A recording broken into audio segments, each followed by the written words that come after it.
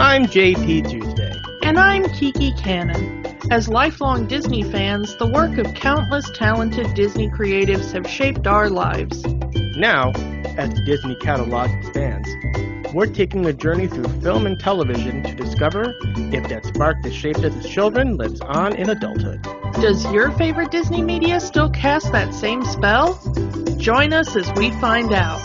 We are Rewatching the Magic. Hi, Kiki.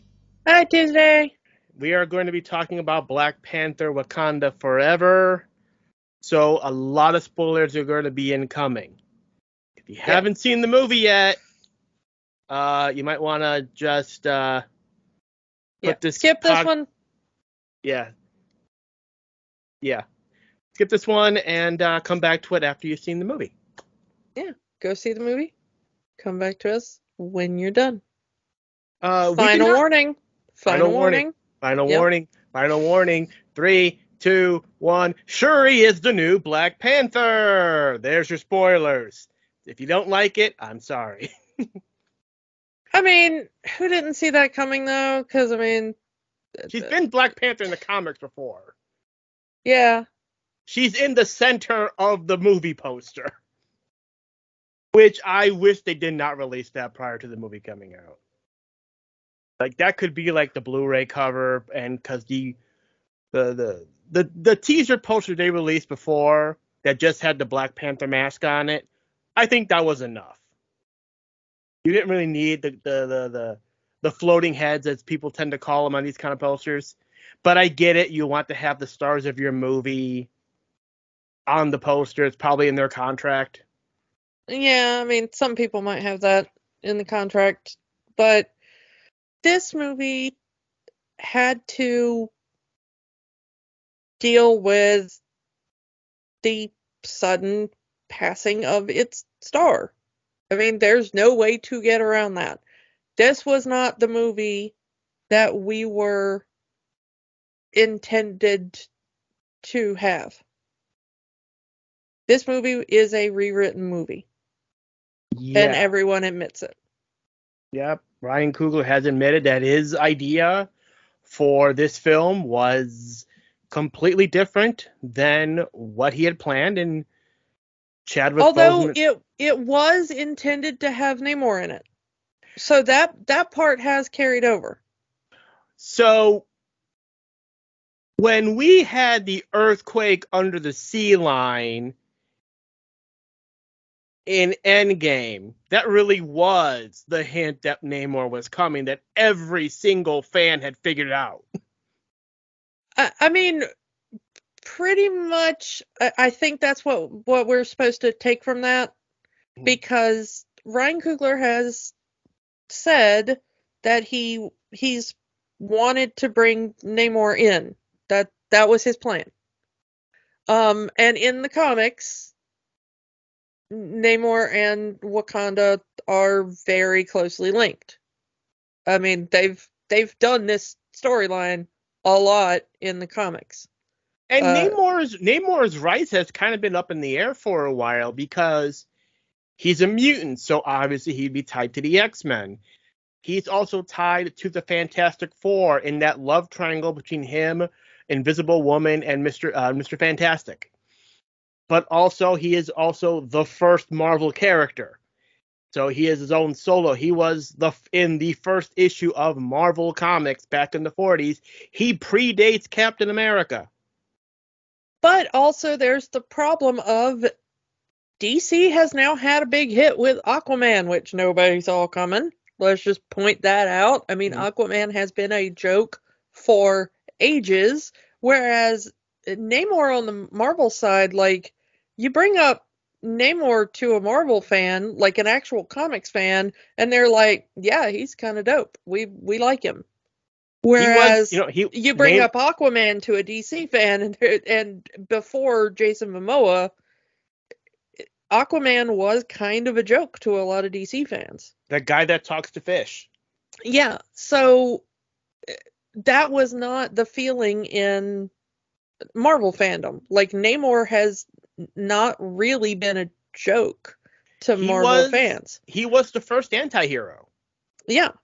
Literally, his whole thing was, I am going to go against the surface world to protect my underwater kingdom of Atlantis. And that was another change in this movie because of that comparison, because they're using Atlantis in the Aquaman movies. It was a bit weird for them to try to bring Namor in any earlier because, the rights weren't settled. Do we have the rights to mutants or not? Do we have the rights to Fantastic Four or not? Also, And Universal had some rights to a Namor movie. Yeah, And again, that was the a thing whole for a thing with, while. yeah, same thing with Hulk. Now there's been talks of that being settled, but we'll see how that goes. Yeah. It might be a similar situation like Hulk, where Marvel can use the Hulk character, but a solo Hulk movie would have to go to Universal.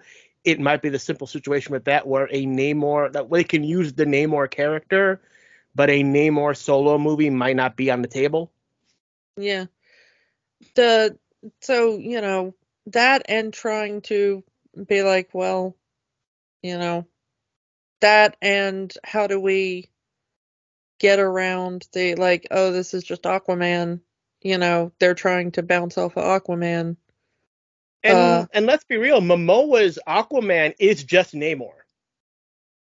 Yeah, the DC films kind of just were like, hey, what if we made DC's Aquaman Marvel's Namor, like Without the wing feet. yeah. It's a bit kind of interesting to see what they've done with it because in this one they've very much tied it to this more Yucatan Peninsula Mayan ancestry. Talokan. Yeah. Which is an interesting way to go.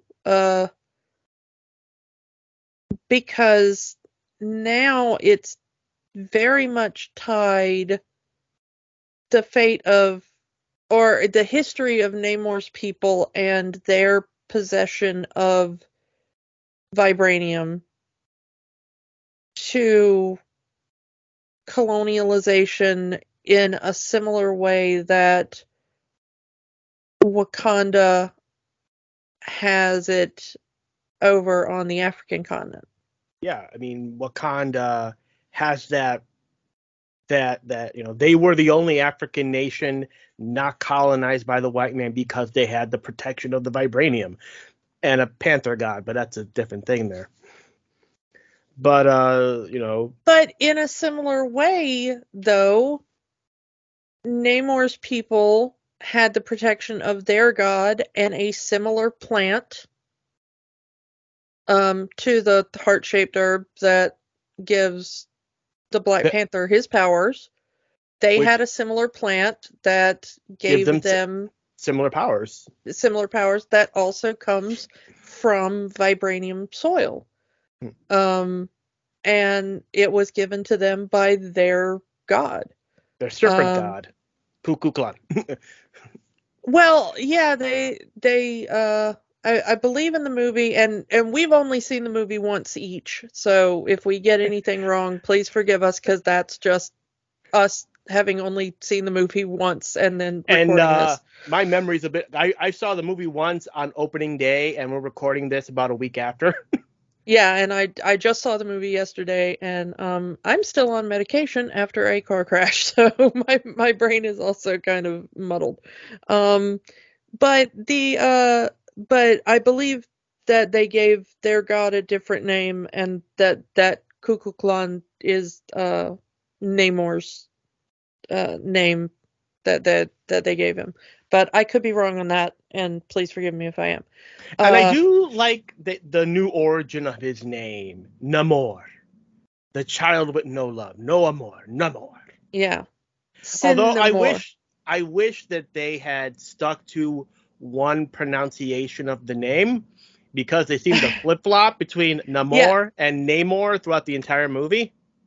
Well, honestly, that is kind of funny because every single character in the film pronounces his name slightly differently depending on what accent they're using. So, yeah, so the actor who plays the character, um, Tenoch is this is, I believe, his first big American film. Um, he's had had a lot of success in Mexico, and has been in the TV show Narcos Mexico. But I think that this is his like big American debut, especially in like a big film. He always pronounces it Namor because it's sin amor without love. So he he really does the amor part. But ev- the Wakandans, because of their accent, have a slightly different way of pronouncing it, and then the American characters that we see, or the ones that are supposed to be American, looking at you there, Martin. Uh, but He the tries. he tries, but but like uh, the ones that are more American tend to go with Namor, which I think is just what the American Marvel fans have always called him. I'm just cool with the idea that we have like a Latino superhero. The Latino guy over here, we have another Latino superhero, and I'm all for it. The interesting thing is that we've got two, and I'm just gonna say this because I'm a linguist and this is my bit of nerdery here, but we've got two fictional societies here with Wakanda, and now we've got Talocan. You would expect that they would have given them fictional languages, except they don't. The Wakandans speak Kosa, um, which is just because I think they were originally going to create a conlang for them, and then when they needed something in Civil War, when they were introducing the characters, uh, the actor who played King T'Chaka, they needed him to say something real quick, and he spoke Kosa, and so he just said something in that, and they were just like, well, that's just the language of Wakanda now. They did give the Wakandans their own alphabet, though. Which is not um Kosa. It's actually their alphabet translates directly into English. It's just an English cipher, much like Aurebesh in Star Wars. So if you look at all of the words that are used, even in this film, when you see they have the picture of T'Challa at the funeral, and she looks up, and there's the mural, and they have the writing and everything, it just translates to like the king is with the ancestors or something like that. But it reads in English. Um, so it's not actually like the Wakandan script is just English, which is weird to me. Um, but in Talocan, they speak a Mayan dialect, and it's actually Mayan, and a dialect that is still spoken today by some people that are still living in parts of Mexico. They got linguists and people who are, in that community to come and help and make sure that it was all authentic. And there are stories now from people who are talking about like how happy their grandparents are and stuff, that there are now people in a film, speaking the language that they're, from their childhood and stuff, because those are still minority language communities, and they are endangered in a lot of places.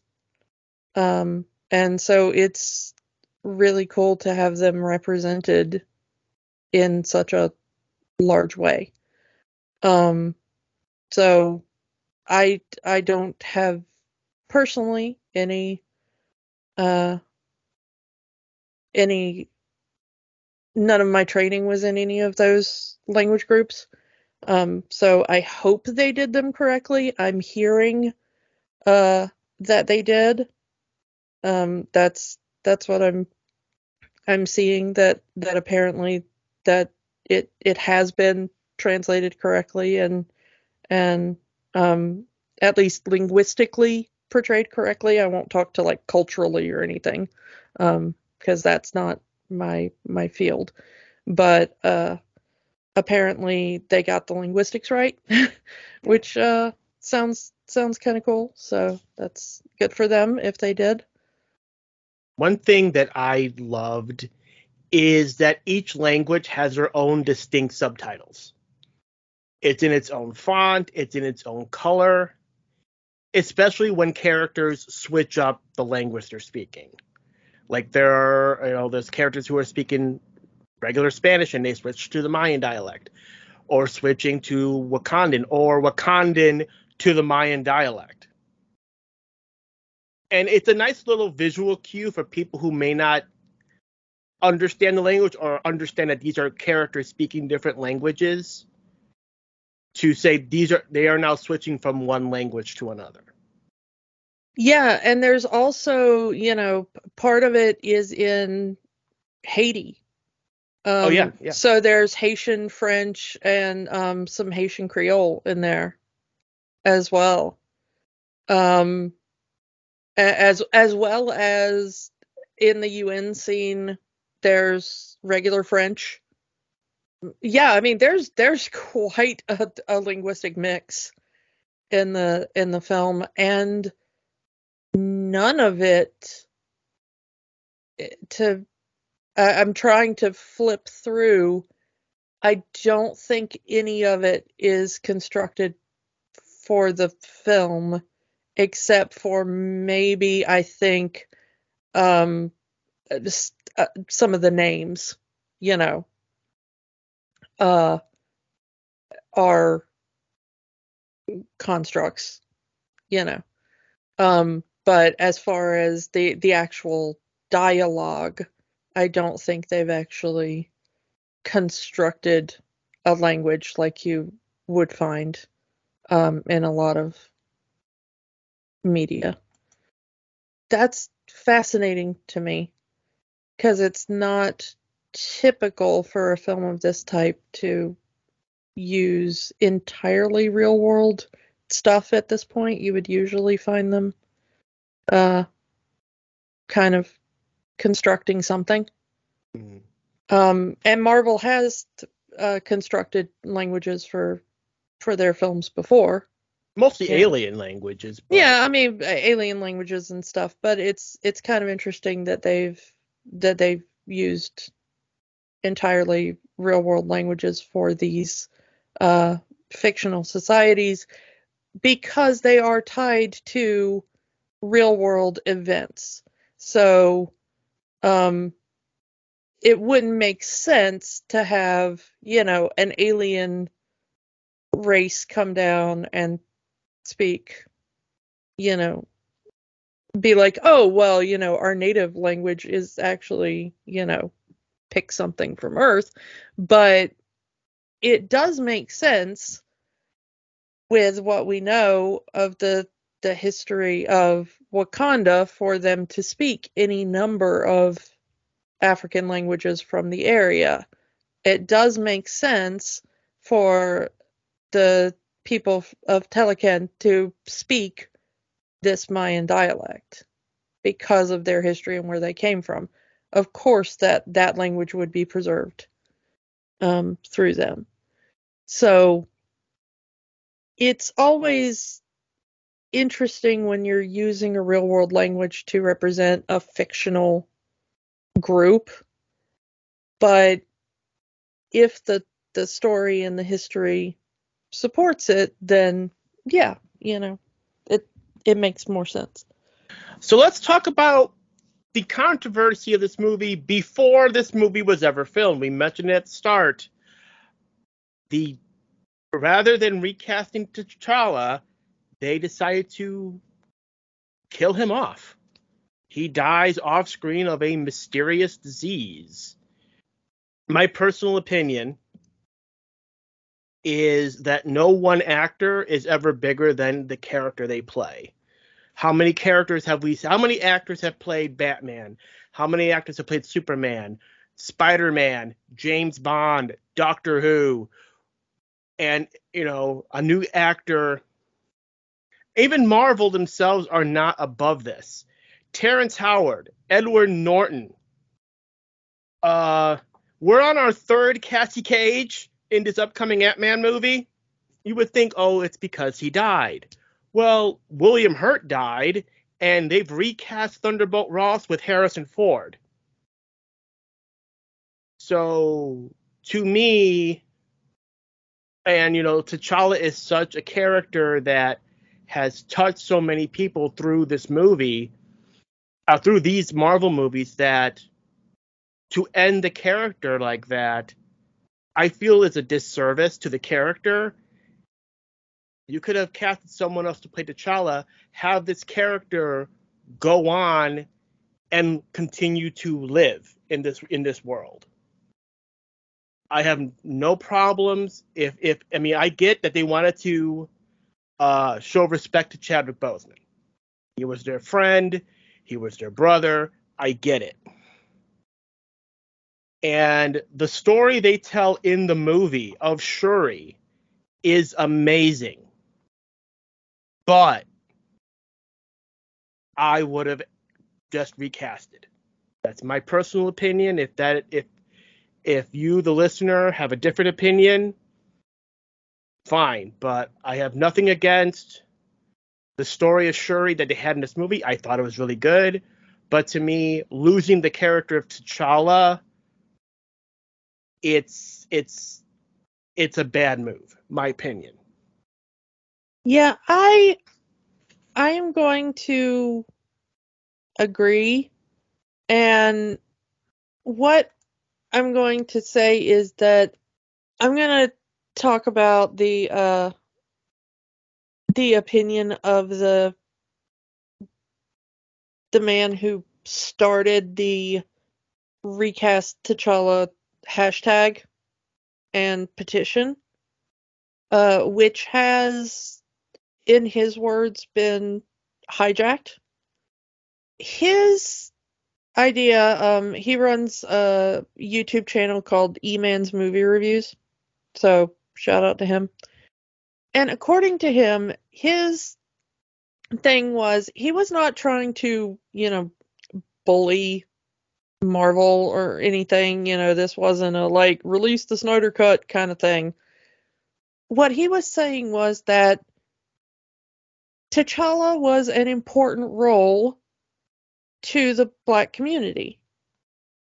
And he did not want to see the character of T'Challa die on screen, or in this case, off screen.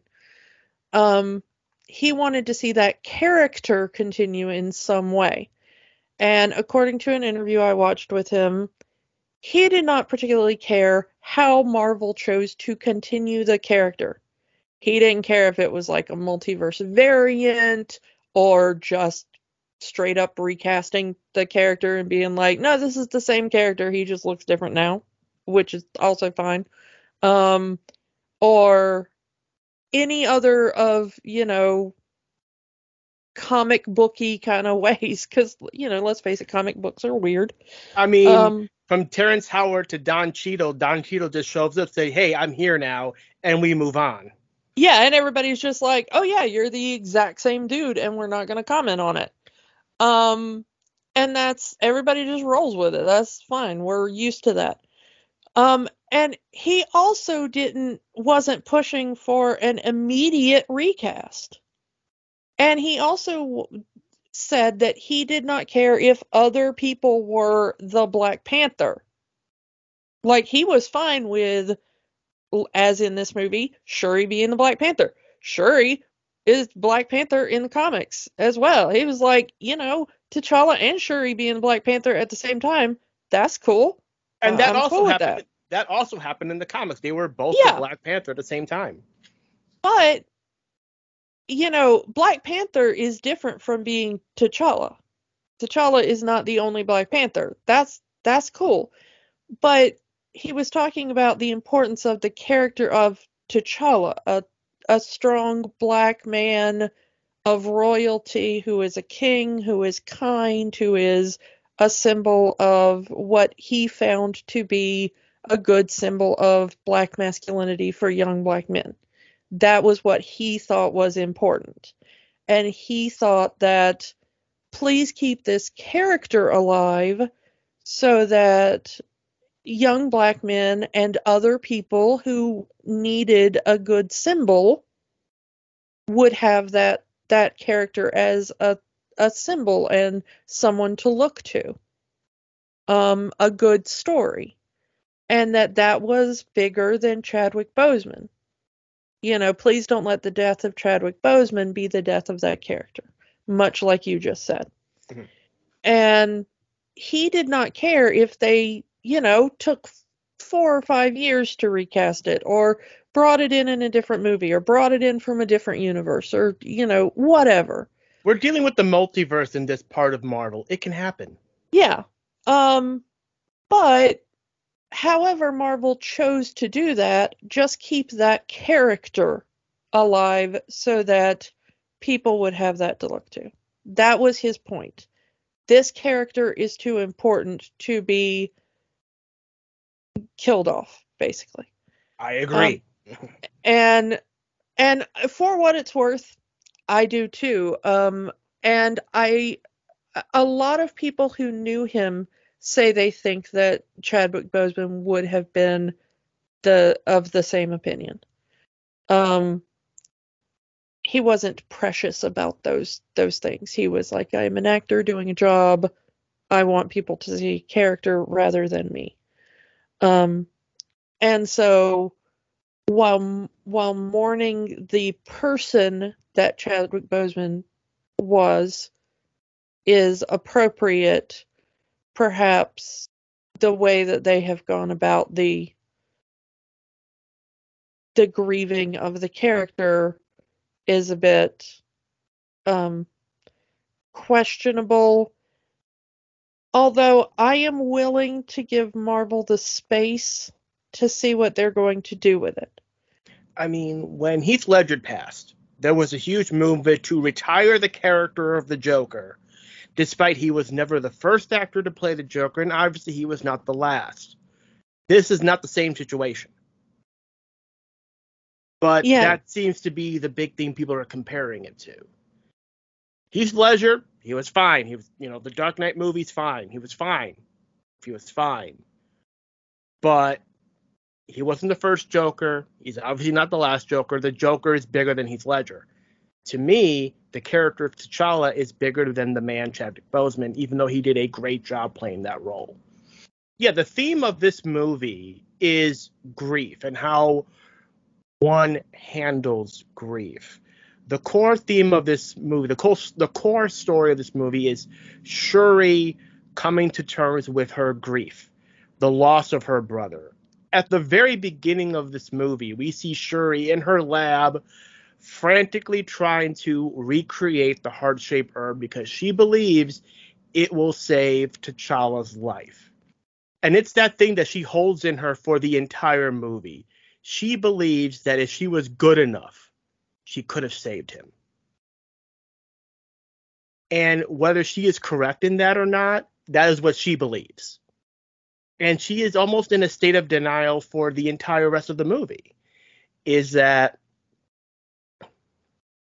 Queen Ramonda has her way of grieving. She goes through the traditional Wakandan grievance process. And then she mourns the loss of her son, and then she burns the clothes she wore on the day of the funeral in the Wakandan tradition. She asks Shuri to do the same, and she can't. She doesn't want to think about that day because it hurts too much. This is a person who is denying themselves grief because it hurts too much. And that is a powerful story right there. Yeah, and also the story of how important ritual is in the grieving process. Yeah. I mean, yeah, not only rituals, tradition, and the character Shuri is very much anti-tradition. They believe in gods and supernatural beings, and she believes in science. Well, it's not even that. I mean, you can read it that way, I think, but there is a point when they're sitting there going through the ritual, and Ramonda tells Shuri about, I would come out here and I would hear your brother, and she says, well, it's just something conjured by your brain, and it's not like his spirit and whatever. And Ramonda kind of comes back with, well, what is being conjured by your brain when you think of, which is like, it goes back to the first movie when they're healing Ross, and Ross goes like, this stuff doesn't heal by magic, and Shuri says it's not magic, it's technology. Which is basically the same thing Ramonda is saying there. Like, it's not, it's not magic, it's your brain, but it can feel magical sometimes. I mean, both you and I know what it's like to lose loved ones, and you go through that grieving process, and sometimes your brain will make you think of certain things. Maybe something falls or something gets turned on, and as a part of the grieving process, you think, okay, that my loved one is still with me in spirit in some capacity, even though they're not. But it's part of that grieving process that just helps you accept that they're gone. And Shuri kind of doesn't do that. Like, she knows her brother is gone, but she doesn't accept it. Not deny, oh, my brother's alive. It's like denying the traditions of Wakanda. She is denying part of herself, I guess. I'm not sure how that's working in my brain here. Maybe it's a thing of so many cultures, and most cultures have for the longest time had these rituals around grieving the death of loved ones, and most of them tend to be around the span of a year. There is a really good book by Caitlin Doughty, who runs the series Ask a Mortician, but she wrote a book called From Here to Eternity, which talks about death and funeral and grieving practices from around the world. And most of them do deal with that kind of initial year of grief. And seeing it portrayed on screen like this was really interesting to me. And we talked a little bit about it when we talked about Coco. Mm. You know, the idea of having the tradition, you know, the Dia de los Muertos tradition, of honoring, you know, the dead on this cyclical basis.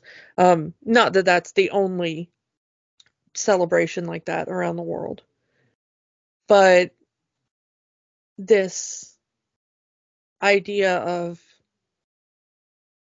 honoring grief and knowing grief, and the society that I'm from, you know, like kind of my tradition doesn't really do that anymore. The kind of American English, you know, white side of it doesn't really do that anymore, and we haven't since post-Victorian. It kind of fell out of fashion. And I think that has been a big loss in the community, that we don't really have those kind of grieving processes anymore. And most people who the American workforce doesn't even allow for that. You know, you are allowed X number of days to grieve and then get back to work, or you lose your job. And some days, in a lot of jobs, it's literally you're lucky, you know, you get the day of the funeral off maybe, and then like the next day you're back at work, depending on what job you have. I recently watched a TikTok from somebody who talked about the fact that they weren't even allowed to the time off from their job to go to a relative's funeral because the job didn't deem the relative like a close enough relation. It was like their grandmother or something.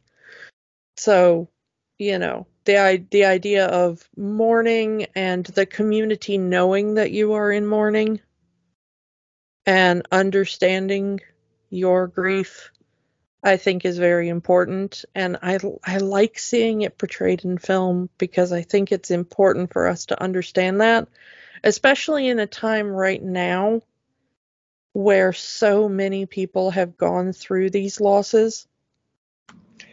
And that also works. And granted, it was not intended to be that way, but the post-blip world kind of reflects that. Yeah, it's odd that the Marvel universe kind of had this instance of mass death, although it was reversed, you know, by this point in the story. The people who were left behind still have that trauma. You know, they had 5 years of thinking that everyone was gone and that they were never coming back.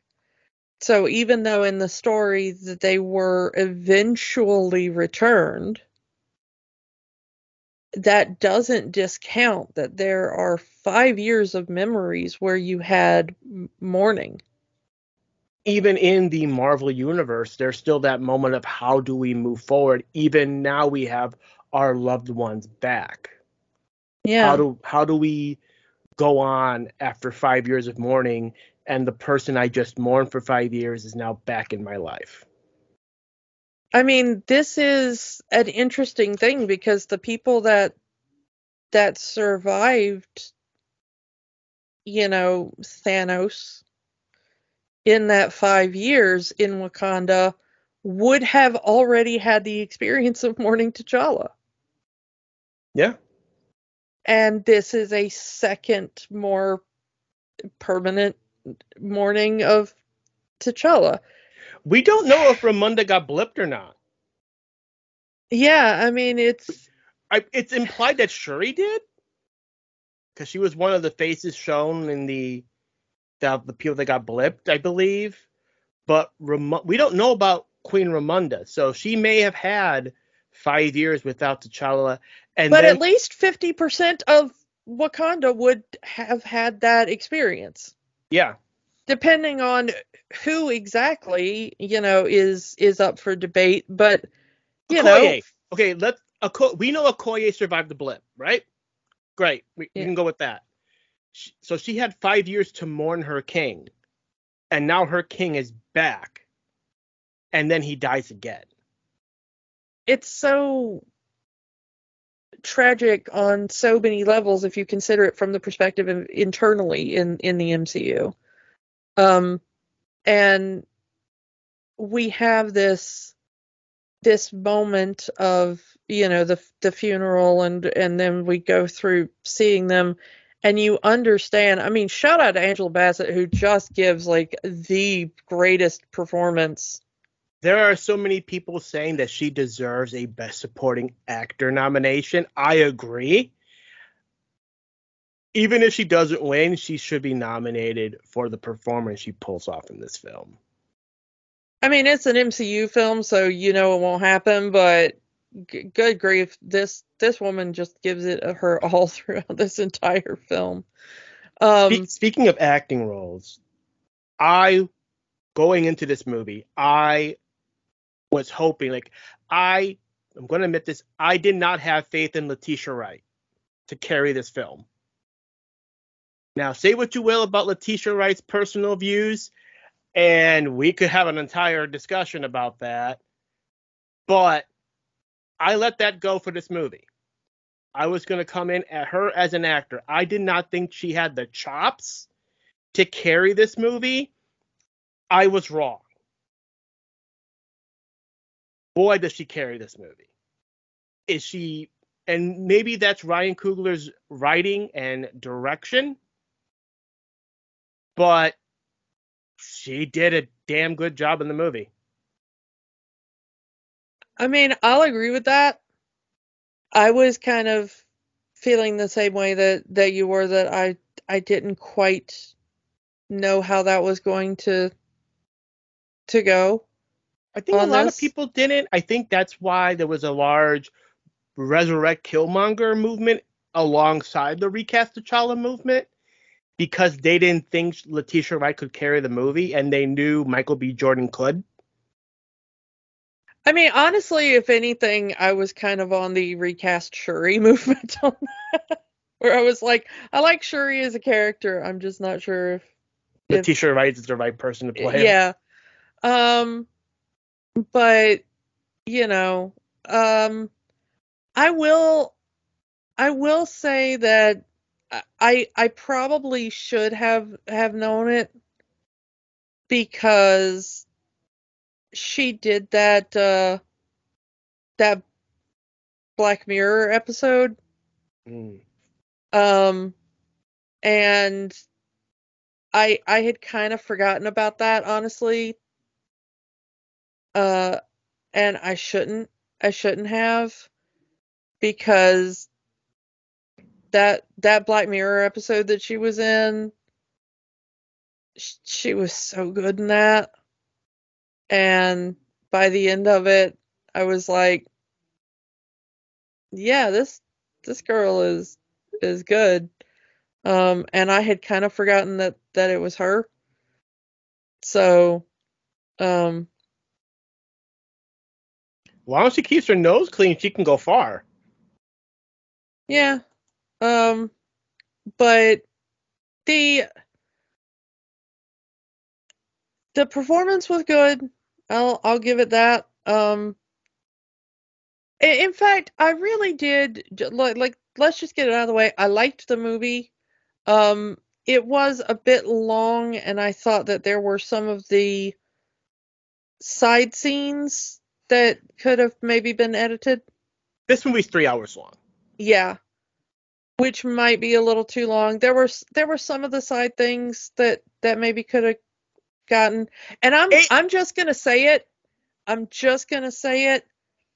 While I did like a couple of the particular scenes because of what they added as far as political commentary, I really do think you could have mostly dropped the entire CIA plot. We did not need Agent Ross in this movie. I mean, I'm not saying that Agent Ross couldn't have been in this movie. I'm not sure we needed Val. This is just to set up Thunderbolts. Let's be real. This is to set up Thunderbolts. Val, because now Val is the head of the CIA. And apparently it's Agent Ross. I mean, she could have had a cameo. I mean, I love Julia Louis-Dreyfus, and I'm gonna be glad to see her going forward. I loved her in Falcon and Winter Soldier, all that kind of stuff. But they could have had a cameo with her, and we would have been like, and then moved on. But that whole the whole bit of them talking over their marriage and her in his kitchen and stuff, I was just like, did we really need this? Why is this in the movie? It feels like this was one of those MCU edicts that we need this scene to set up another movie. The bit where they're rescuing Ross from the car should have maybe been the post credits. Yeah, but I don't know. I mean, I like Ross being in the movie because it did set up one important thing for his character, which that he was willing to risk his career for Wakanda.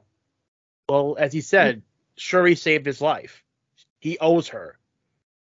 But the thing is that there is a difference between being like, hey, I'm on your side, and being like, no, I am really on your side. Like, I am your ally in this.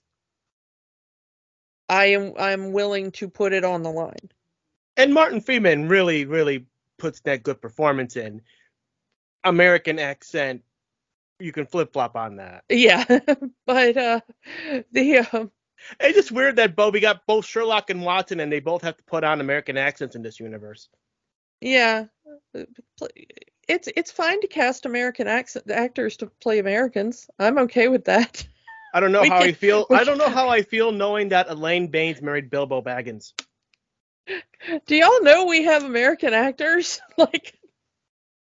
We have them. Some of them are good. You can cast Americans.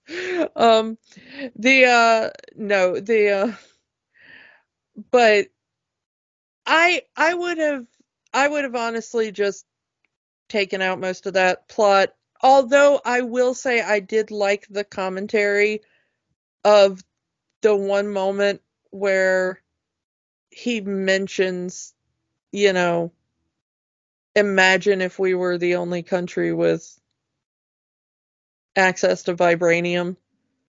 And Val says, oh, I dream of that. I dream of what we would do with all of the vibranium. All of the vibranium with that, which is such a good, I mean, thank you, Ryan Coogler, for that.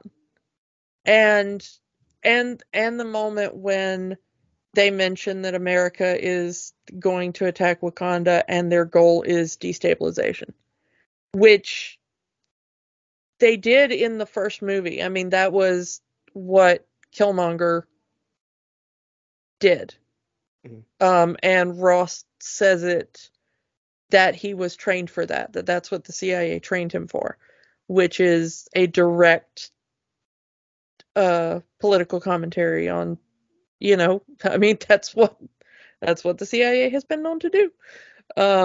So, and, again, that overarching theme, another part of that movie is the plot of, well, they know Wakanda has vibranium, and now the rest of the world wants that vibranium.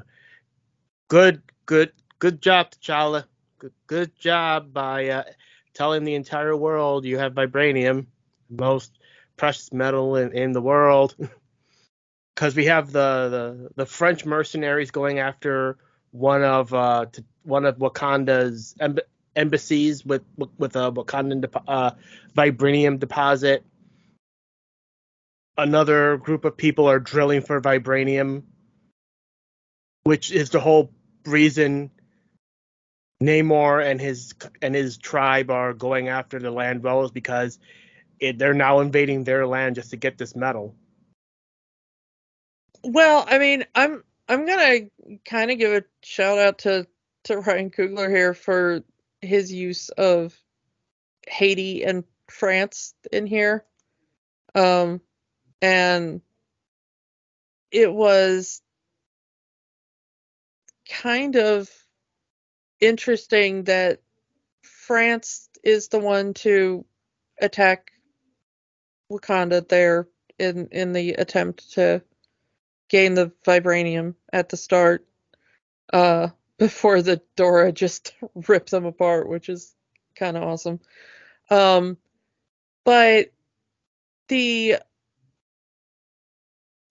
at the end of the movie, in the mid-credit sequence, we do see, tiny young Prince T'Challa the second there. But he says that his Haitian name is Toussaint, which is the name of the leader of the Haitian Revolution. And that was such a big moment in an enslaved people uprising and gaining their independence. So it was a huge moment, and him being named after that, and also France being an aggressor, because after Haiti gained its independence, it was made to pay reparations to France for the crime of gaining its independence, which has kind of led to some of the problems that continue in Haiti to this day. The fact that they had to pay all that debt to France for the loss of their revenue, France's loss of revenue. So yeah, Coogler really knows his history. I'm just gonna point that out, and it was fascinating to watch it be a plot point in the movie, even kind of a subtle one. So I found that really interesting.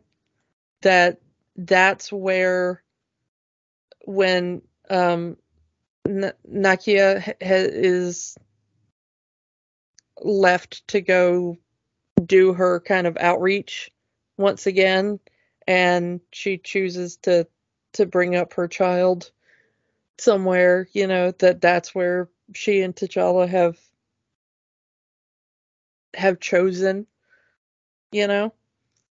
So this child, T'Challa Jr., I guess, it looks to be about 6-ish. So well, they say in the film that she's been gone for about 6 years. So that would imply that Nakia didn't get blipped. Yeah. So this we only get one Thanos reference in this movie, and I'm going to take it. Yeah, no, I mean, it's they do say that Ramonda met the child. I have a feeling that when that happened,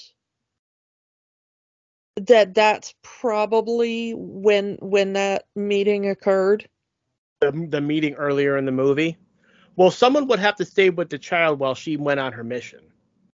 Well, no. Well, I mean that too, but I have a feeling that Ramonda would have sent a bunch of Dora to be like, you will be at this funeral if I have to drag you there in chains, you know?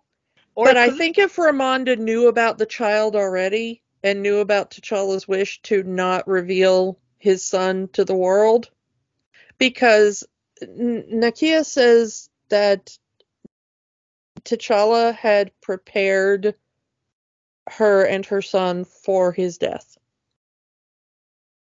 and that they had both decided that it would not be appropriate for him to be at the funeral, and that that's why they didn't show. So I don't think that Ramonda first met the child while Nakia was going to save Shuri.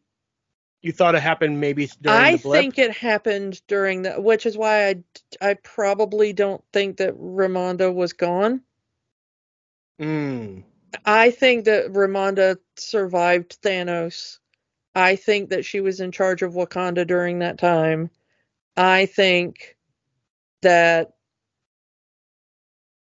you know what I'm saying? Like, Mm. I think that that's when Nakia came back and was like, you know, hey, I'm pregnant. And they were like, okay, let's maybe not tell anybody just yet and figure out what's going on. And the world's in turmoil right now.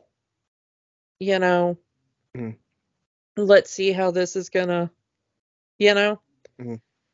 Um, so I'm thinking maybe that's what went on, Possible. and that Ramonda knew about it the whole time. And then when everybody showed up again, Ramonda was like, "Yeah, there's gonna be somebody you gonna need to meet." um, and so that when T'Challa found out that he was dying, he probably was like, "Okay, we are gonna," and that maybe that's how he even ended up with the name T'Challa. I think he probably wouldn't have ended up, the kid probably wouldn't have ended up with the name T'Challa if his father had been present for his birth. Mm. So I think being born while everybody was gone is probably, they were like, we will name you Prince T'Challa after your father who is not here anymore. Oh, now he's back. You know? I think that that's probably how that went down. I liked the character arc for Ramonda in this because she had to deal with, you know, her husband died back in Civil War. Then, of course, now she's had to deal with the death of her son possibly twice, depending on whether or not she was still, you know, there after Thanos. Mm. Now she's got to deal with this threat of Namor showing up. And she's got to deal with preparing Shuri, possibly for the throne, possibly not, we don't know. And she's got to deal with, uh, A teenager. well, I mean, a teenager, you know, but she's got to deal with now Wakanda's first threat of another nation that has access to vibranium, which they did not ever think possible. Yes, that line, vibranium is only in Wakanda. And then Shuri says, well, it was a big rock. It could have broken off and landed at different parts of the world. And since, you know, and they bring it up in the film, since most of the earth is covered in water, you know, the the fact that it could have just broken up in the atmosphere and one chunk of it landing in water isn't really that crazy of an idea. Um, the question becomes though, why didn't Wakanda think of this before? Like, It, I mean, it was kind of addressed in the first film that Wakanda does have its hubris that T'Challa calls out the ancestors for. yeah, that is true. I mean, they do have the story of the gods have blessed them specifically with vibranium. You know, the mound keeps them safe, and you know. Mm. Um, so yeah, I mean, maybe they just never thought to look for it anywhere else, but And also, there's no technology that can detect vibranium. It cannot be detected by any metal detectors until now. Thanks, Riri. yeah, I mean, let's talk about Riri because this is her official entry into the MCU before she gets her own TV show. Yep. Riri, student at MIT. I wonder if there's another couple of students that are going to MIT. That they might be able to show up in this show if Sony will let them. Yeah. Well, and there has already been one other Wakandan we know of that had studied at MIT because they mentioned it in the first movie. Killmonger was a student at MIT because it is mentioned by Ross in his breakdown of Killmonger as he's explaining his backstory. Also, Tony Stark. Well, yeah, Tony Stark is known to have gone to MIT, but as far as Wakandans that we know, we've already had one Black Panther person go to MIT because we know from the first movie Killmonger being there. I So mentioned Tony Stark because this might get revealed in the show, but in the comics, MIT has a full Iron Man suit on display, donated by Tony Stark, that in the comics Riri Williams reverse engineered to make her armor. I wonder yeah, if that's going to be a plot point in the show. yeah, we don't actually know in the movie why Riri built her initial Ironheart armor. We don't actually even get her name Ironheart in this movie. It's on the toy. Yeah, it's on the toy line, but we don't actually get them using her name in the film. I just love that line of the one Fed. Oh shit, he's got an Iron Man suit. Yeah, Shuri spots it up in the rafters and asks if it can fly, and Riri proudly says that there's even an entire YouTube channel dedicated to spottings of her. Riri Williams built this in a garage with a pile of scraps. Yeah, it seems that Iron Man suits are kind of easy to put together with random scraps you find laying around, because seems And that smart people can just do that crap, huh? I mean, we've got Riri, we've got Stark, we've got Killmonger, Genius, Shuri, Peter Parker, but also there's the parallels between Riri and Shuri, both young, both lost loved ones very early in their life. Riri, how did Riri learn how to do all this mechanical stuff? She said she learned it from her father. That garage that they're in was her father's garage. They built that car together. Likewise, Shuri says she learned it from her brother. Now, I don't know if T'Challa's a mechanical genius or anything, but it was a nice parallel of these two having similar paths. Both young geniuses, both inspired by loved ones that they had lost. Also, there is that one line in the movie that made me laugh really hard when they're trapped in the cave and they want Shuri to change outfits, and Riri's like, "Do not do that. That is how you get in trouble." And she starts naming off movies where that is a bad idea, and every single one of them is owned by Disney. I was just sitting there thinking, like, man, that's you own way too much stuff when the character in your movie can just be like, this is too much of a pop culture trope, and name off just like a whole lot of movies, and they're all owned by the same company. Yeah. But But Riri actually, I mean, again, I actually like Riri Williams, and she worked as a nice, you know, parallel to Shuri, and the two characters work very well together.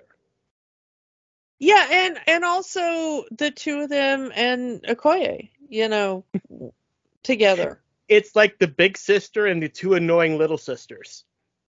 Yeah, I mean they did have a very kind of sisterly um thing going on, but I also, mean, Shuri even calls Okoye sister. well, yeah. And that action sequence is a good one and a nice parallel to the Korea scene in the first movie, where you get the chase through the city and the multiple vehicles as they go through. You can see what each of them brings to the fight and to the team, and that they're each capable in their own way. So I did like that. And you do understand, for Okoye's journey at least, how unfair it is what happens to her when she gets back, because it is Shuri does go along willingly to save Riri's life, and the while you also understand Ramonda's feelings on the matter. She just lost her son, and now her daughter is missing. She has, Well, and I thought maybe it was a bit rash to fire Okoye over it. well, she's still got beef with Okoye from the first movie, which she does bring up. She's like, "Hey, when Killmonger showed up and you ended up backing him instead of my son, uh, you know, remember Yeah, that? Remember how you did that? Where Killmonger showed up and took the throne, and you and all the Dora Milaje were kind of like just cool with that instead of being like, nah, remember that? Yeah, you're fired." Uh, it was almost like she was waiting for her to make a mistake. That, like, I've been wanting to fire you for 6 years. yeah. And but I like that they brought up, like, no, she also took up arms against her own husband, and she's like, "Oh yeah, yeah, really? Where's he now? Yeah, you want to go join him? All right, no, you're fired." Speaking of, guess who doesn't show up in this movie? Well, I mean, his He's ass kind of is in busy. jail. I mean, he could have made a cameo, but he's kind of busy making other movies right now. Yeah, But I do like that line. Oh yeah, her husband. She can go see her husband anytime in the jail. I can't see my son. yeah, that is a rather pointed thing.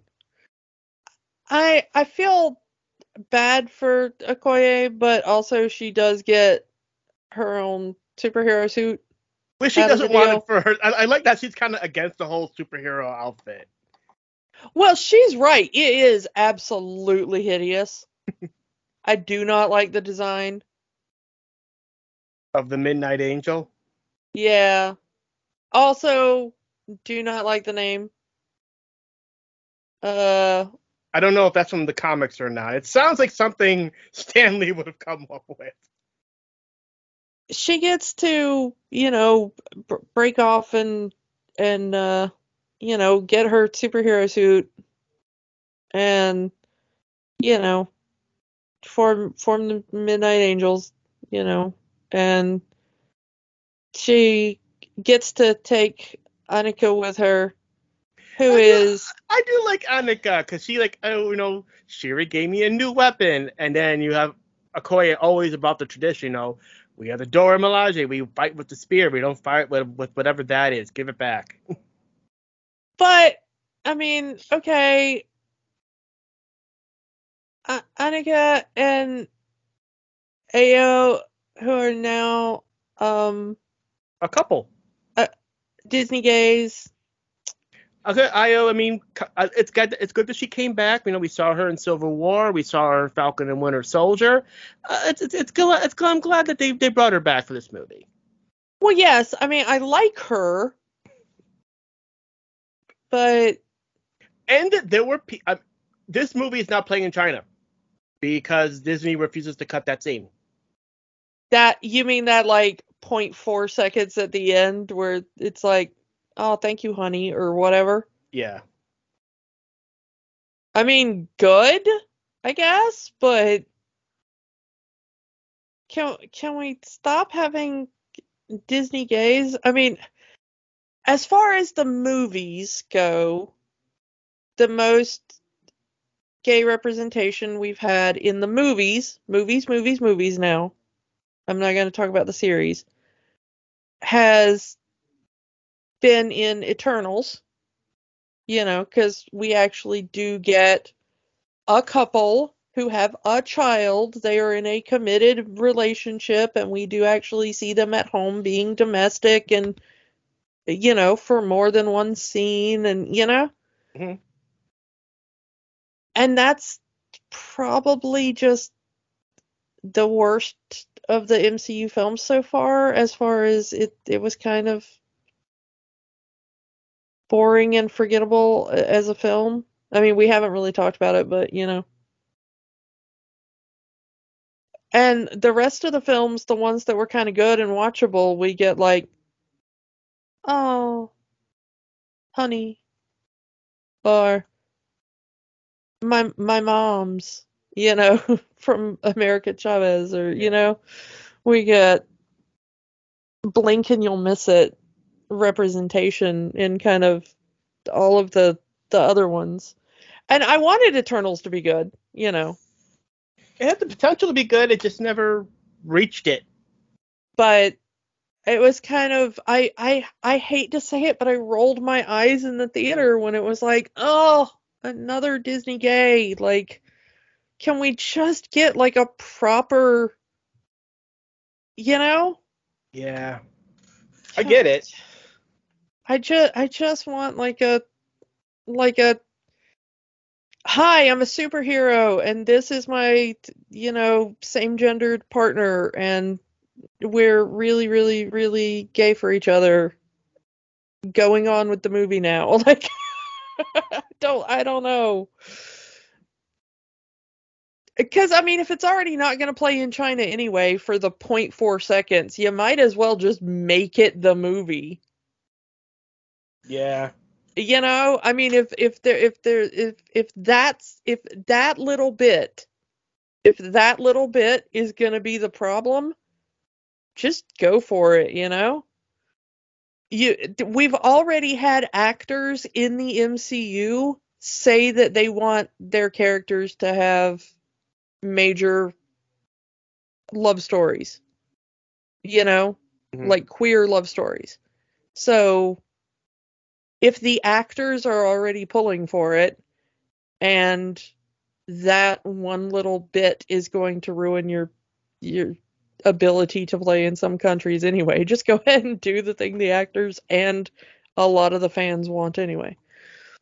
The thing that I want to talk about next is the really cool glow up of M'Baku, Oh because we yeah. haven't gotten to talk about him yet, and his character has progressed so much from when we saw him uh in the last film.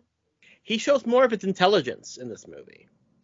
And he showed a little bit of it in the previous movie, but they kind of played him off like he's more of a brute.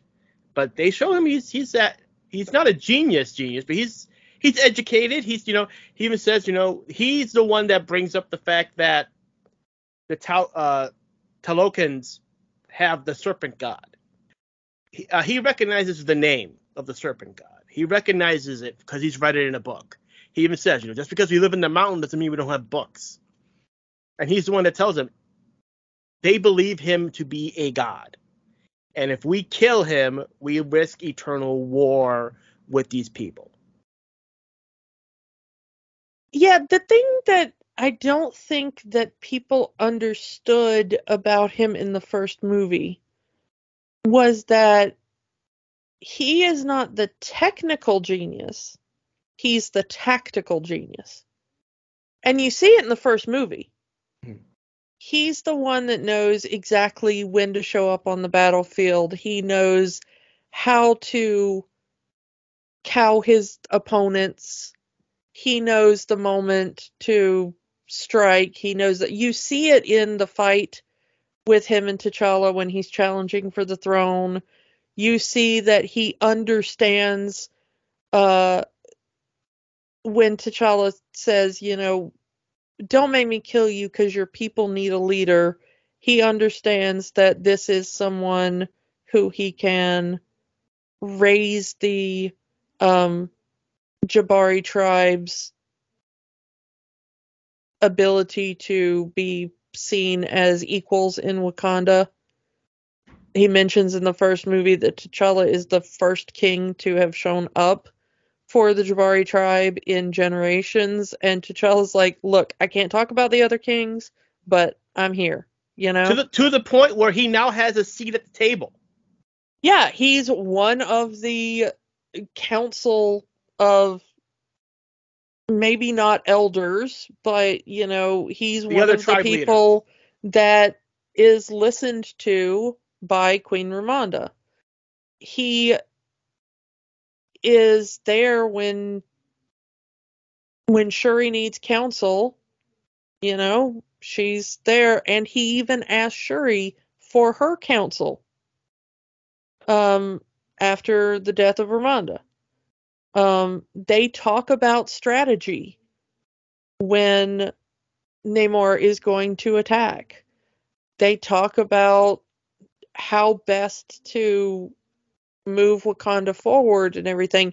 And when Shuri throws his words from the first film back at him, when he called her a child who mocked tradition, he reminds her that, yeah, all this technology is good, but sometimes there's tradition for a reason. You can't just throw it all away just because it's old. And he ends up being right in that there are values in the old ways as well, just as she is correct that there are values in looking forward in new technology and stuff. You can blend those two. And M'Baku becomes the voice of reason when Shuri is consumed by vengeance. Yes, she becomes the new Black Panther, but she watched her mother die, and she wants to kill Namor for it. And it's M'Baku that's saying, is this really what you want to do? Is this what your mother would have wanted? Is this what your brother would have wanted? Yeah, and I do think that it is very important that Killmonger is the person that she sees from the ancestral plane. And I know that a lot of people are like, well, it's because, you can't have Chadwick Boseman back. But the thing is that they don't call out when they do the ceremony to create the Panther. They don't call out to just any dead ancestor. They call out to the parent. No, because when you see T'Challa undergo it, they call out to his father. When you see Killmonger undergo it, they call out to his father. When you see Shuri undergo it, they call out to her mother. And Angela Bassett's already in this movie. She could have just walked in and be like, remember my daughter, do some stuff and some things. I'm out. And that comes later. But Yeah. I think it's also you talk to the person that you need to talk to. Like Yeah. he goes in there, he even says, I was supposed to see my mother here, not you. Yeah, but I think it's super important that she does see Killmonger. I mean, yeah, it's a cool cameo and everything, but narratively speaking, she is dealing with a situation that is a parallel situation to what Killmonger brought in the first film. They're dealing with the fallout of that whole thing. this also brings up the Killmonger was right movement that came out after the first movie did. Killmonger calls her out. You didn't even believe this place existed. You didn't think this was all real, just like I didn't. But here we are. We're more alike than you think we are. And then calls out the hypocrisy of her father. If your father was still alive, he would have killed that girl. He killed his own brother. Your mother died saving that girl's life. And your brother was too noble to even make the choice. What choice are you going to make? And the thing is that there's a line in the first movie that they talk about T'Challa being like a really good man, and the problem that good men rarely make great kings because of the choices that kings have to make. Sometimes you have to make the hard choices, and sometimes you have to make any leader, whatever leader you want to think of, at some point is going to have to compromise themselves because that's the decision that has to be made. And as it said, T'Challa was too noble to make that choice. Once again, along with the kind of Killmonger was right movement, is that Namor isn't exactly wrong either. And that's the thing that I love about Marvel, and we've talked about it before when we've dealt with the MCU, is that the best Marvel villains aren't generally wrong about their assessment of the situation. They're wrong. The wrongness comes from the methods they use in reaction to that. With Killmonger, his people were enslaved, and there are still people enslaved that to this day that he was going to go help free. His solution was straight violence. Well, it was that, and we haven't been able to talk about the first movie before now, so this is kind of the first time we've talked about this, but Killmonger's problem was not that he called Wakanda out on their isolationist policies and their refusal to help others throughout the years, who had been marginalized and enslaved and such, was that his next step was that, and then we will become the colonizers and we will become the enslavers. Because we will do it the right way. His problem was thinking there's a right way to do that force. Instead of just being like, we will use this technology and, advantage that we have in mutual aid for marginalized people or for freeing people or what have you, he then took it the next step of, and then we will become the rulers. That was his problem. Likewise, Namor, yeah. Namor, he just wants his people to be peaceful. He wants his protection of his people, but also he wants to take over the land, the surface dwellers. He wants to rule over the surface dwellers, like we said before, like the colonizers drove his people away from their land. He wants to go and become the dominators over the surface dwellers.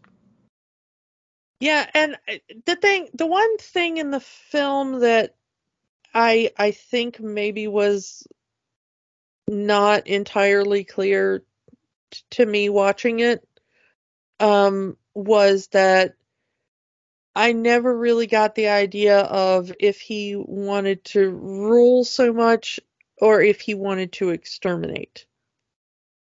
Either or, I think he's okay with either or. Yeah. The thing is that it might be okay. But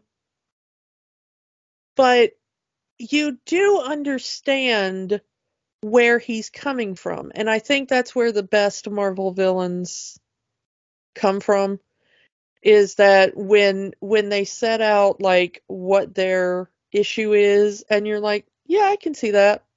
I can, the thing about it is that he was the one where he was like, well, my mother lived on the surface, and to escape all of the problems on the surface, she begrudgingly accepted a life under the water, but she always wanted to go back to the surface. So when I went back to the surface, I got up there, and then I found like a whole bunch of people enslaving, the people that were left on the surface, and that made me angry. And, now I'm mad at Wakanda for revealing vibranium, because the vibranium was what was keeping his people safe as well. The problem being that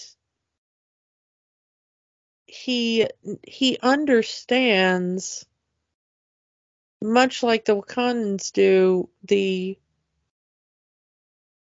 danger there. We see at the beginning of the movie when Ramonda basically says, like, we're not giving you vibranium because we know exactly what you'll do with it. The Wakandans accidentally put this entire civilization in danger by revealing vibranium to the Thanks, world. T'Challa. Well, it's one of those things of they didn't know because they had never thought to look for vibranium outside of their own borders. Mhm. So it was their hubris, yeah. The other thing is that I don't know why, like, it's another one of those things of I don't know why the Starks and such never thought to look for vibranium anywhere else, because they're smart and they're you know the other thing is that I really fully expected Riri's teacher to be revealed as some kind of evil agent, or We maybe saw not evil agent, but like maybe just like a CIA person plant, possibly. I know. mean, that's kind of how it happened. We just talked about a movie where the government stole Bruce Willis's plans for Armageddon. It's just possible that's what happened here. Is like she made it.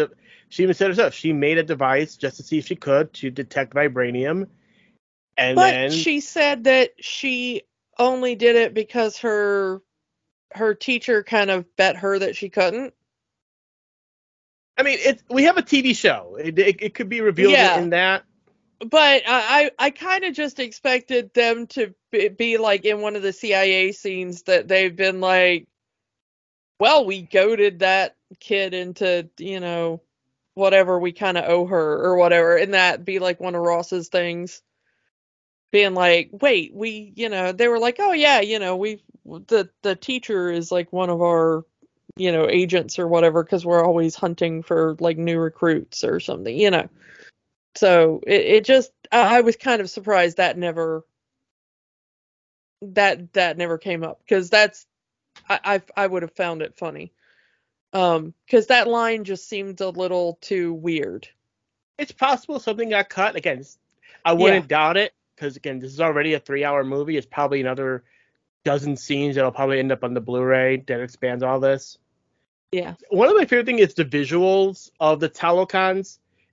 Above ground, they have the blue skin, but as soon as they go underground, their skin turns back to normal color. And it probably is just that the hypoxia, that they're not getting enough oxygen, Possible.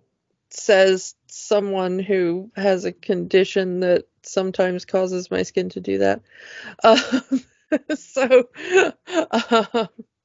it's really fascinating, their little masks and everything that they have. I liked the design of that. I liked all the designs on them. The one thing that I found funny with them was that I kept mishearing, and Namor was never really my thing in the comics, so I only really ran across him when he showed up, like in X-Men stuff or whatever, So I kept mishearing the one guy as a tuna. And I was like, well, that makes sense, because he's like a fish guy underwater, and it's a tuma with an M. But So I am surprised that they, design-wise, they kept the Speedos. Oh, they made him shorts, but, because they did do a redesign of Namor in the comics where he has a full body suit. that was the Aquaman look that they went with. That he's got the long pants kind of thing. Yeah. So I'm glad that they went for the more traditional Namor kind of look. The thing I'm surprised they kept was the ankle wings and the pointy ears. I mean, even in comics and other cartoons, the wings never flapped. So that's something new for this movie. Like, I love it when comic movies just embrace how absolutely bonkerdoodles comics are. Like, please, please, please, if anyone involved in ever making a comic book movie ever listens to this podcast, I beg you, please just go for the absolutely insane parts of comics, because that's what we love about comics. When you try to be like, no, it should be more like the real world. It's, oh my goodness, no, it should not. That's why we like comics, is because comics are not the real world, and absolutely weird stuff happens in them, like Howard the Duck, Yeah. Like I love that's my favorite part of that What If episode with Thor being an only child, is that Darcy just wanders up and she's like, hey, what's up? There's like a blonde-haired Norse god. Oh, look, that's a duck. Maybe I should marry it. Like, and I'm like, yes, this is what Marvel Comics are like. This is exactly the vibe of Marvel Comics. This, but a live action movie, please. That's what I want. That's what I'm going to the theater for. So yeah, so when he like rises out of the water at the first part, when he's like in Wakanda and he rises out of the water, and Shuri and her mom are like, are those wings on his ankles? And they're like, yeah. And they're like, okay, we're just gonna roll with that. And I'm like, yes, roll with the absolute insanity of, there's a dude in front of me and he's got wings on his ankles, and we're not even going to question that. Thank you. Flap. And they flap. And they make little ridiculous, absolutely ridiculous Foley flippy flip, flip, flip, flip, flip, flip, flip, flip, flip. And nobody's even like, I'm just going to take a second and laugh at you. Like, no, we're not doing that. We're just going to be like, yes, I am a regal queen of an African nation, and you are a dude with thwippy little flappy doodle. Wearing a Speedo. Wearing Speedos, just flying out of my lake next to elephants, and we are not going to question this at all. Yes, that is the spirit of Marvel Comics, and bring that energy to every movie. Yes, please. Thank you, Ryan Coogler. I love the payoff is Shuri plucking him like a chicken. Mm-hmm. Yes, that fight at the end when she just like brings down the spear and like slices off part of that wing and just holds it up, and she's like, yup, and you kind of just want to expect her to just start plucking feathers off of it. I'm glad they didn't go that far, but in my brain I was just like, if I was writing this, I have no shame and the worst taste in the world. So there'd be a scene where she just starts taunting him by plucking feathers off of that crap. Like, why aren't you flying, Namor? What happened to your wings? Oh, they're right here.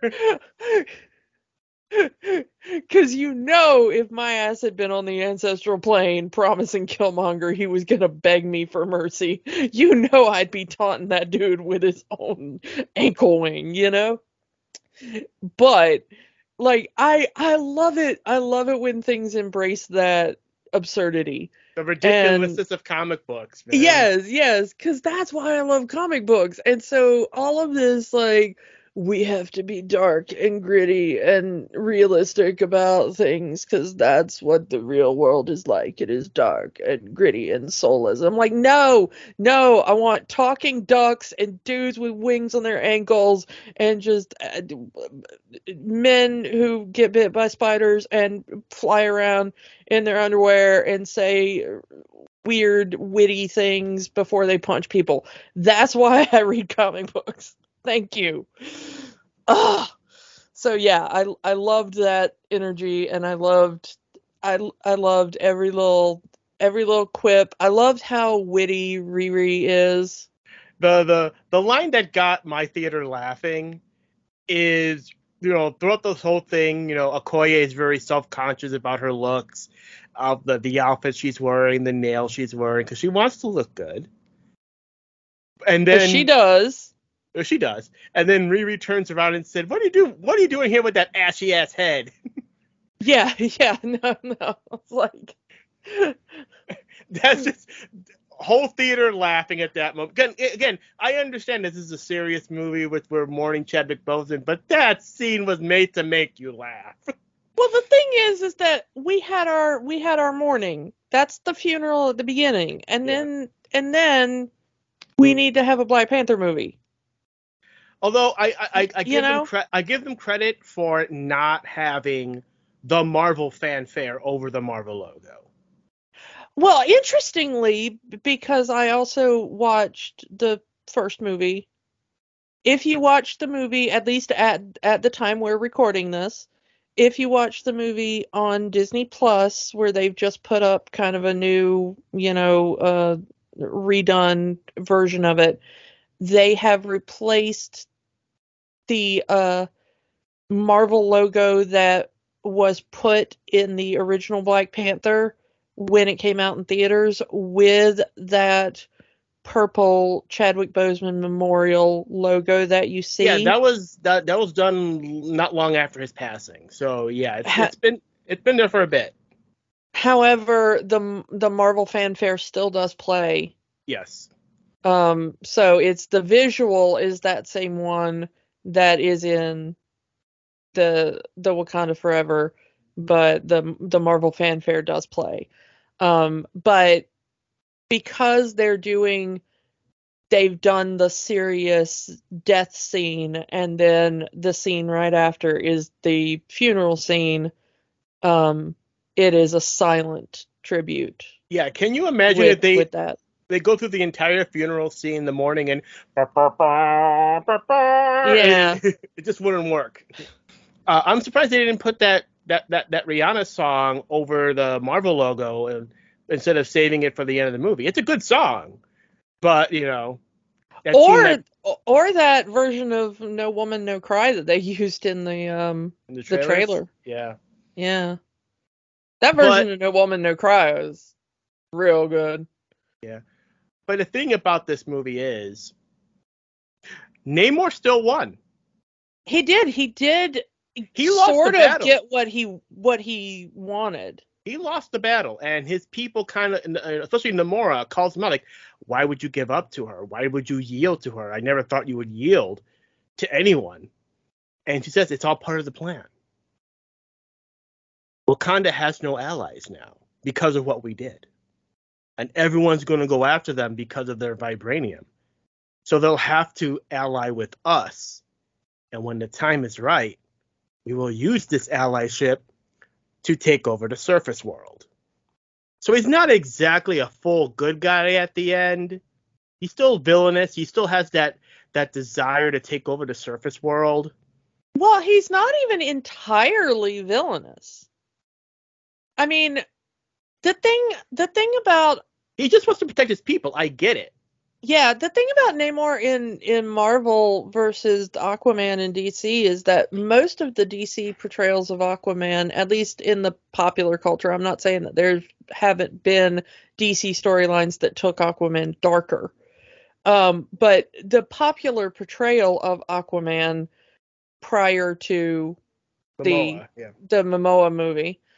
It was Smokey the Bear, but for the oceans. It was like, hey kids, remember the oceans are also a place that deserve, your protection, and don't litter in the ocean. Remember, fish live there. And it's like he was very much like Superman, but for fish. And it was very much like truth, justice, and the ocean way. It's like that kind of thing. Namor was like, you littered in my ocean, prepare to die. Like he was that guy. And that was the direction they took. They took Aquaman, like in the Injustice games. He's pretty much Namor. I will protect Atlantis against and no one else. In the films, they kind of gave Aquaman the jerk ass nature of Namor, while still having him be a noble hero. Yeah. So this portrayal of Namor, I thought, felt relatively, what you kind of expected in the comics. You never quite knew whose side he was going to be on when he showed up, because it could be like, hey, I'm going to fight next to the X-Men because I understand what it's like to be an outcast and also I'm a mutant. Or it could be, I'm going to show up and fight the X-Men because maybe, something they were doing led to adamantium getting into the ocean and now it's, polluting something and I'm angry. I will fight alongside the Fantastic Four, or I'm going to fight against the Fantastic Four because I want to bang Sue Storm. Yeah, it's like you never quite knew who he was, which way his allegiance was going to fall when he showed up, because he was very much changeable in the fact of he was very much about protecting his own people, and he was very much chaotic neutral in how he did that. Which makes me wonder, we still have this Fantastic Four movie coming out. Maybe Namor will show up in that. Who knows? And, I mean, it's, they have started using the word mutant a lot more freely. We got it in the Ms. Marvel series, and we got it here again. So you feel like something's coming eventually. Yeah, eventually. We still have a Deadpool movie to get through before we get to that. I mean, which I'm fine with. But we've also got this young T'Challa here. If we ever get, by the time we get to Phase 10, he'll be old enough. Yeah, I mean, by the time we finally get mutants in the MCU, he might be old enough that we get a T'Challa and Storm. Yeah. So who knows? But yeah, I like the way they balanced the final fight between Namor and Shuri once she's got her Black Panther powers, because I do like them figuring out, like, well, he synthesizes the water from the air and that's what gives him powers, so we have to dry him out. And then they're like, what do we do? It's like, well, let's just put him in a giant easy bake oven and cure him. Like, let's barbecue his fish. Like, I don't know. It's like kind of like a giant hair dryer. As someone who has a hairstyle right now that involves me baking under one of those, like, one of those hair helmets for a while, that's what it reminded me of. And it's just how cold Shuri is during that whole point. Would you like a glass of water? Yeah, and then she gets him into the desert, but not far enough into the desert that they're not on the edge of the ocean. And we finally see, the end of her answer to Killmonger is that she's going to make him beg for mercy before she kills him. And then is when she sees the images of her mother. Yeah. Well, not before she truly becomes more like her brother in the fact that she gets speared through the gut. Because I had forgotten how often that happens to T'Challa in the first movie. Like, that poor boy kept taking spears to the gut over and over and over in that first movie. But here we go. It's Shuri's time now to take a spear to the gut and just being like, well, you're a Black Panther now. You gotta shake that off. But her mother is there to remind her, like, hey, that's not how we do things. Come on. It turns out, though, that much like M'Baku was trying to get across to her, is that you have to mix those two things. And it's M'Baku being the tactical genius there that I think we're not really getting, that it's his wisdom, I think, that sinks into her, even though the movie does not go like, remember his words. She does kind of do what she promised to Killmonger, but she also remembers her mother's words. She has him at her mercy. She could kill him, but the alliance is the more tactical thing. If she kills him, M'Baku's right. She will create a martyr, and the war will continue. But if she gets him to yield and shows him mercy, then she gets an alliance for Wakanda.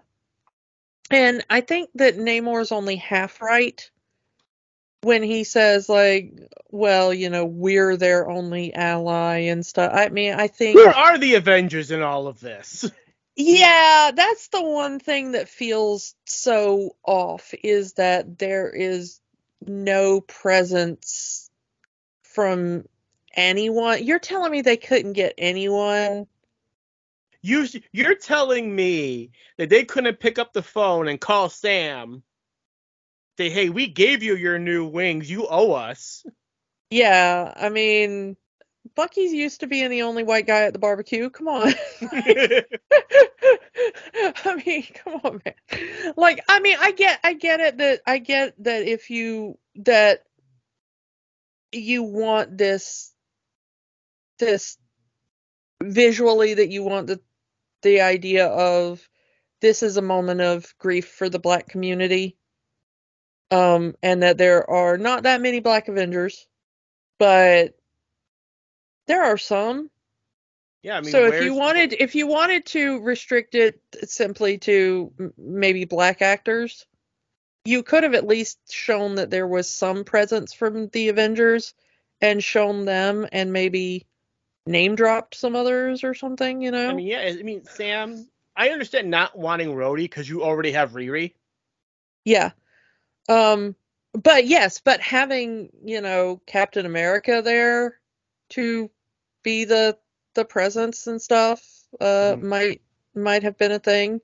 Or say that, like, even having a line of, like, so many people said they wanted to be here, but we told them that state funerals were traditionally only Wakandan things, because this is the first time a king has died in an open Wakanda. Yeah. Why didn't the Avengers attend his funeral? Yeah, and at least that would have made sense, because yes, traditionally no one would have been invited. You wouldn't have invited other state heads in a closed nation. I mean, when T'Chaka died, they wouldn't have invited other state heads, because T'Chaka, was the last king that died when Wakanda was closed. You wouldn't have invited anybody to Wakanda. But if it was a thing of like, you know, hey, the King of Wakanda has died, that's typically, you know, a state funeral event for the rest of the world. I get why it would be different in Wakanda, but also, you know, the Avengers would have been asking to come. You know, there would have been at least inquiries made. You know, we hear your king has died. Can we send an ambassador? Can we send a something? Can our president attend? Can we, you know? Mm-hmm. I mean, we just saw the state funeral of a monarch in the real world. That's what typically happens when a head of state of a nation dies. And so it does seem weird in the MCU, and they could have gotten it around by just having a simple line in there. But I've seen a lot of stuff online of people saying, like, where were anybody outside of Wakanda in this funeral scene? Why weren't there, like, cameos of other, you know, if you're going to have this is our tribute to both the character of T'Challa and also Chadwick Boseman, why did you not get other actors in the or at least franchise? You know, those who knew him or who were close to him or something. I don't know. And on one hand, I can get it. I get it that, again, COVID restrictions. I mean, Wakanda's got like heavy technology. Holograms are a thing. We saw that in Endgame. Yeah, we saw that in Endgame. They were communicating via holograms. Yeah, you could show that there are like holograms of the Avengers watching or something, being, you know, beamed in from wherever. And stuff. I mean, you know, there are ways to do it. I'm just saying there are other ways to do things. But I think it's another thing of, if you don't have them at the beginning, there's no question why they're not there at the end. Well, if Sam or Rhodey were at T'Challa's funeral, why didn't they show up for the final battle? Well, yeah. I mean, that is a year later. They're off doing different things. Mm-hmm. We have that title card of 1 year later, and then we have the thing of like, it's been a year since your brother's passed. I mean, a lot can happen in a year. They're off doing their own thing. You know, fine. I don't need to. I don't have the question of why weren't they there for the final battle, because we're keeping all the stuff about Namor and his people on the down low. They attacked in secret and everything. That's fine.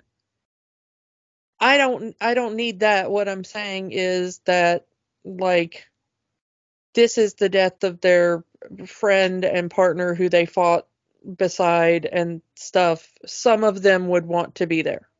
Yeah. And would ask to be there. Narratively, it makes sense to have some of them there, just like at the end of Endgame when you have, you know, everybody gathered for Tony or, you know, whatever.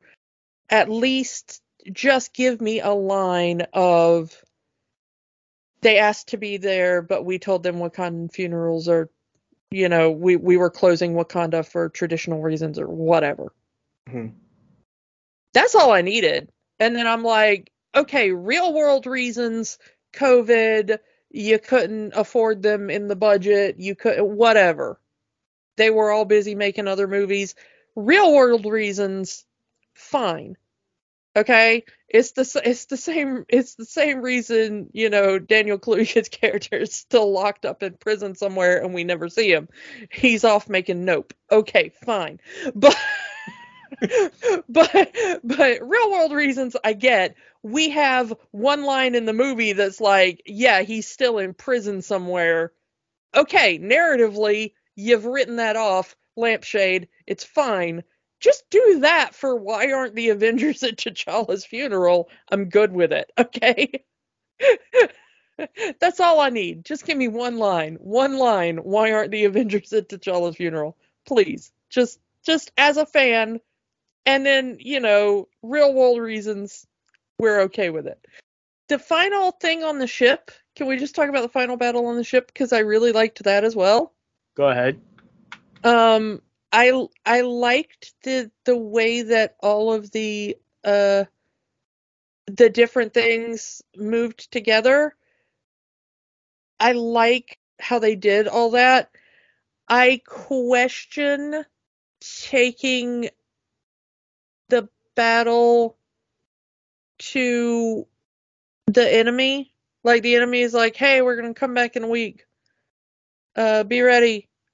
I would have been like, all right, come fight on my turf. I'm not sure I would have been like, hey, we're going to get on a really ugly boat and go to your turf. I mean, it does give a different scene to your usual final battle. So maybe. I mean, maybe they were trying to go for visual difference or whatever, or hey, we've got a small ship, so now we can have a smaller cast or whatever for the final battle. Maybe. But I'm just saying, tactically, I thought it was a bit weird from an internal movie narrative standpoint. It's like, oh, okay, they're weaker on land. They have to use special breathing apparatus, and we have the home field advantage if they come to us. Now, granted, we've seen how powerful they can be in attacking Wakanda, okay, but they've already kind of messed up your main city, and you've evacuated your people to a different area. Yeah, fortify and make them come to you. I know that they were trying to go for like, hey, surprise attack, and we're going to capture Namor and, do the hairdryer method and all that kind of stuff, but I don't know. I just also want to shout out the guy who played Namor, because he learned to swim for this role. He apparently did not know how to swim before taking this movie. And I'm like, wow, you're playing like an ocean god and you do not know how to swim, and you get cast for this role, and you're like, oh, I'm going to have to spend a lot of time in the water. Guess I better learn how to swim. I mean, that's awesome. Go, dude. Yeah. And he did such a good job in this movie. Like, that's a big. I mean, he didn't really have to. They could have got a stunt guy, and most of it will probably be done with wire work and green screen anyway. Well, yeah, but I mean, one, I think that everybody should learn to swim, even if you don't think you're going to need it. It's just a good life and safety skill to have. So, please learn to swim. But also, yeah, I mean, even if you're like on wires, it's like, if you're just going to be around water, it's a good safety skill to have. So good for him. It's like, and plus the idea of guy playing the leader of fish people can't swim doesn't look good. Yeah. But yeah, I liked the movie. I thought it was a little longer than it needed to be. There's probably this at least half hour to an hour could have been cut, but I understand why this movie had to essentially tell two movies in one. Plus, because you had to set up the passing of T'Challa, the new Black Panther, and tell Namor story.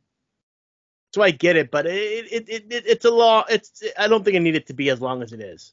Yeah. And like I said, I think a lot of the stuff that could have been cut was really just the CIA plot. As much as I like watching Martin Freeman and Julia Louis-Dreyfus, they have amazing chemistry in this movie. Yeah, and I mean, it was like, okay, all right. You can buy these two as a couple. Yeah, and I mean, I'm looking forward to more of Val, showing up because I know where that's going, because of the comics and stuff. I mean, you know where they're probably taking that. And hopefully because of the ties that they set up between them, that means that, Martin Freeman's character's coming back a lot more too because of the stuff with that. And I don't know, Thunderbolts or Secret Invasion or whatever that he might show up in, but yeah, I mean, there's a lot of places he could turn up. So hopefully, we'll see him more as well, but it's just, I'm not sure how much we really needed them in this movie, especially since this movie doesn't look like it's going to tie into a lot. Like, I really expected another post-credit sequence. Like, it was because we got here's T'Challa's son, and you're like, okay, that's cool. And then I stayed around because I was like, okay, now we're going to tie it into the next phase or whatever, or some other movie, or like, where's Kang going to pop up maybe, or, something. Or at least, I was expecting, the post-credit scene to be Riri going back to MIT and then starting on the Ironheart suit Mark III for the TV show. Yeah, something with Riri, or something to set up, the next phase with, Kang. Like, how's Wakanda gonna fit into that? Or Secret Invasion. Or Secret Invasion, maybe you get some Samuel L. Jackson popping up and being like, hey, remember me? I'm gonna be back and doing some cool stuff, Or we find out one of the Wakandans is a Skrull. Yeah, I mean, that'd be cool, come on, something. But apparently this is not tying in, except for maybe the CIA people.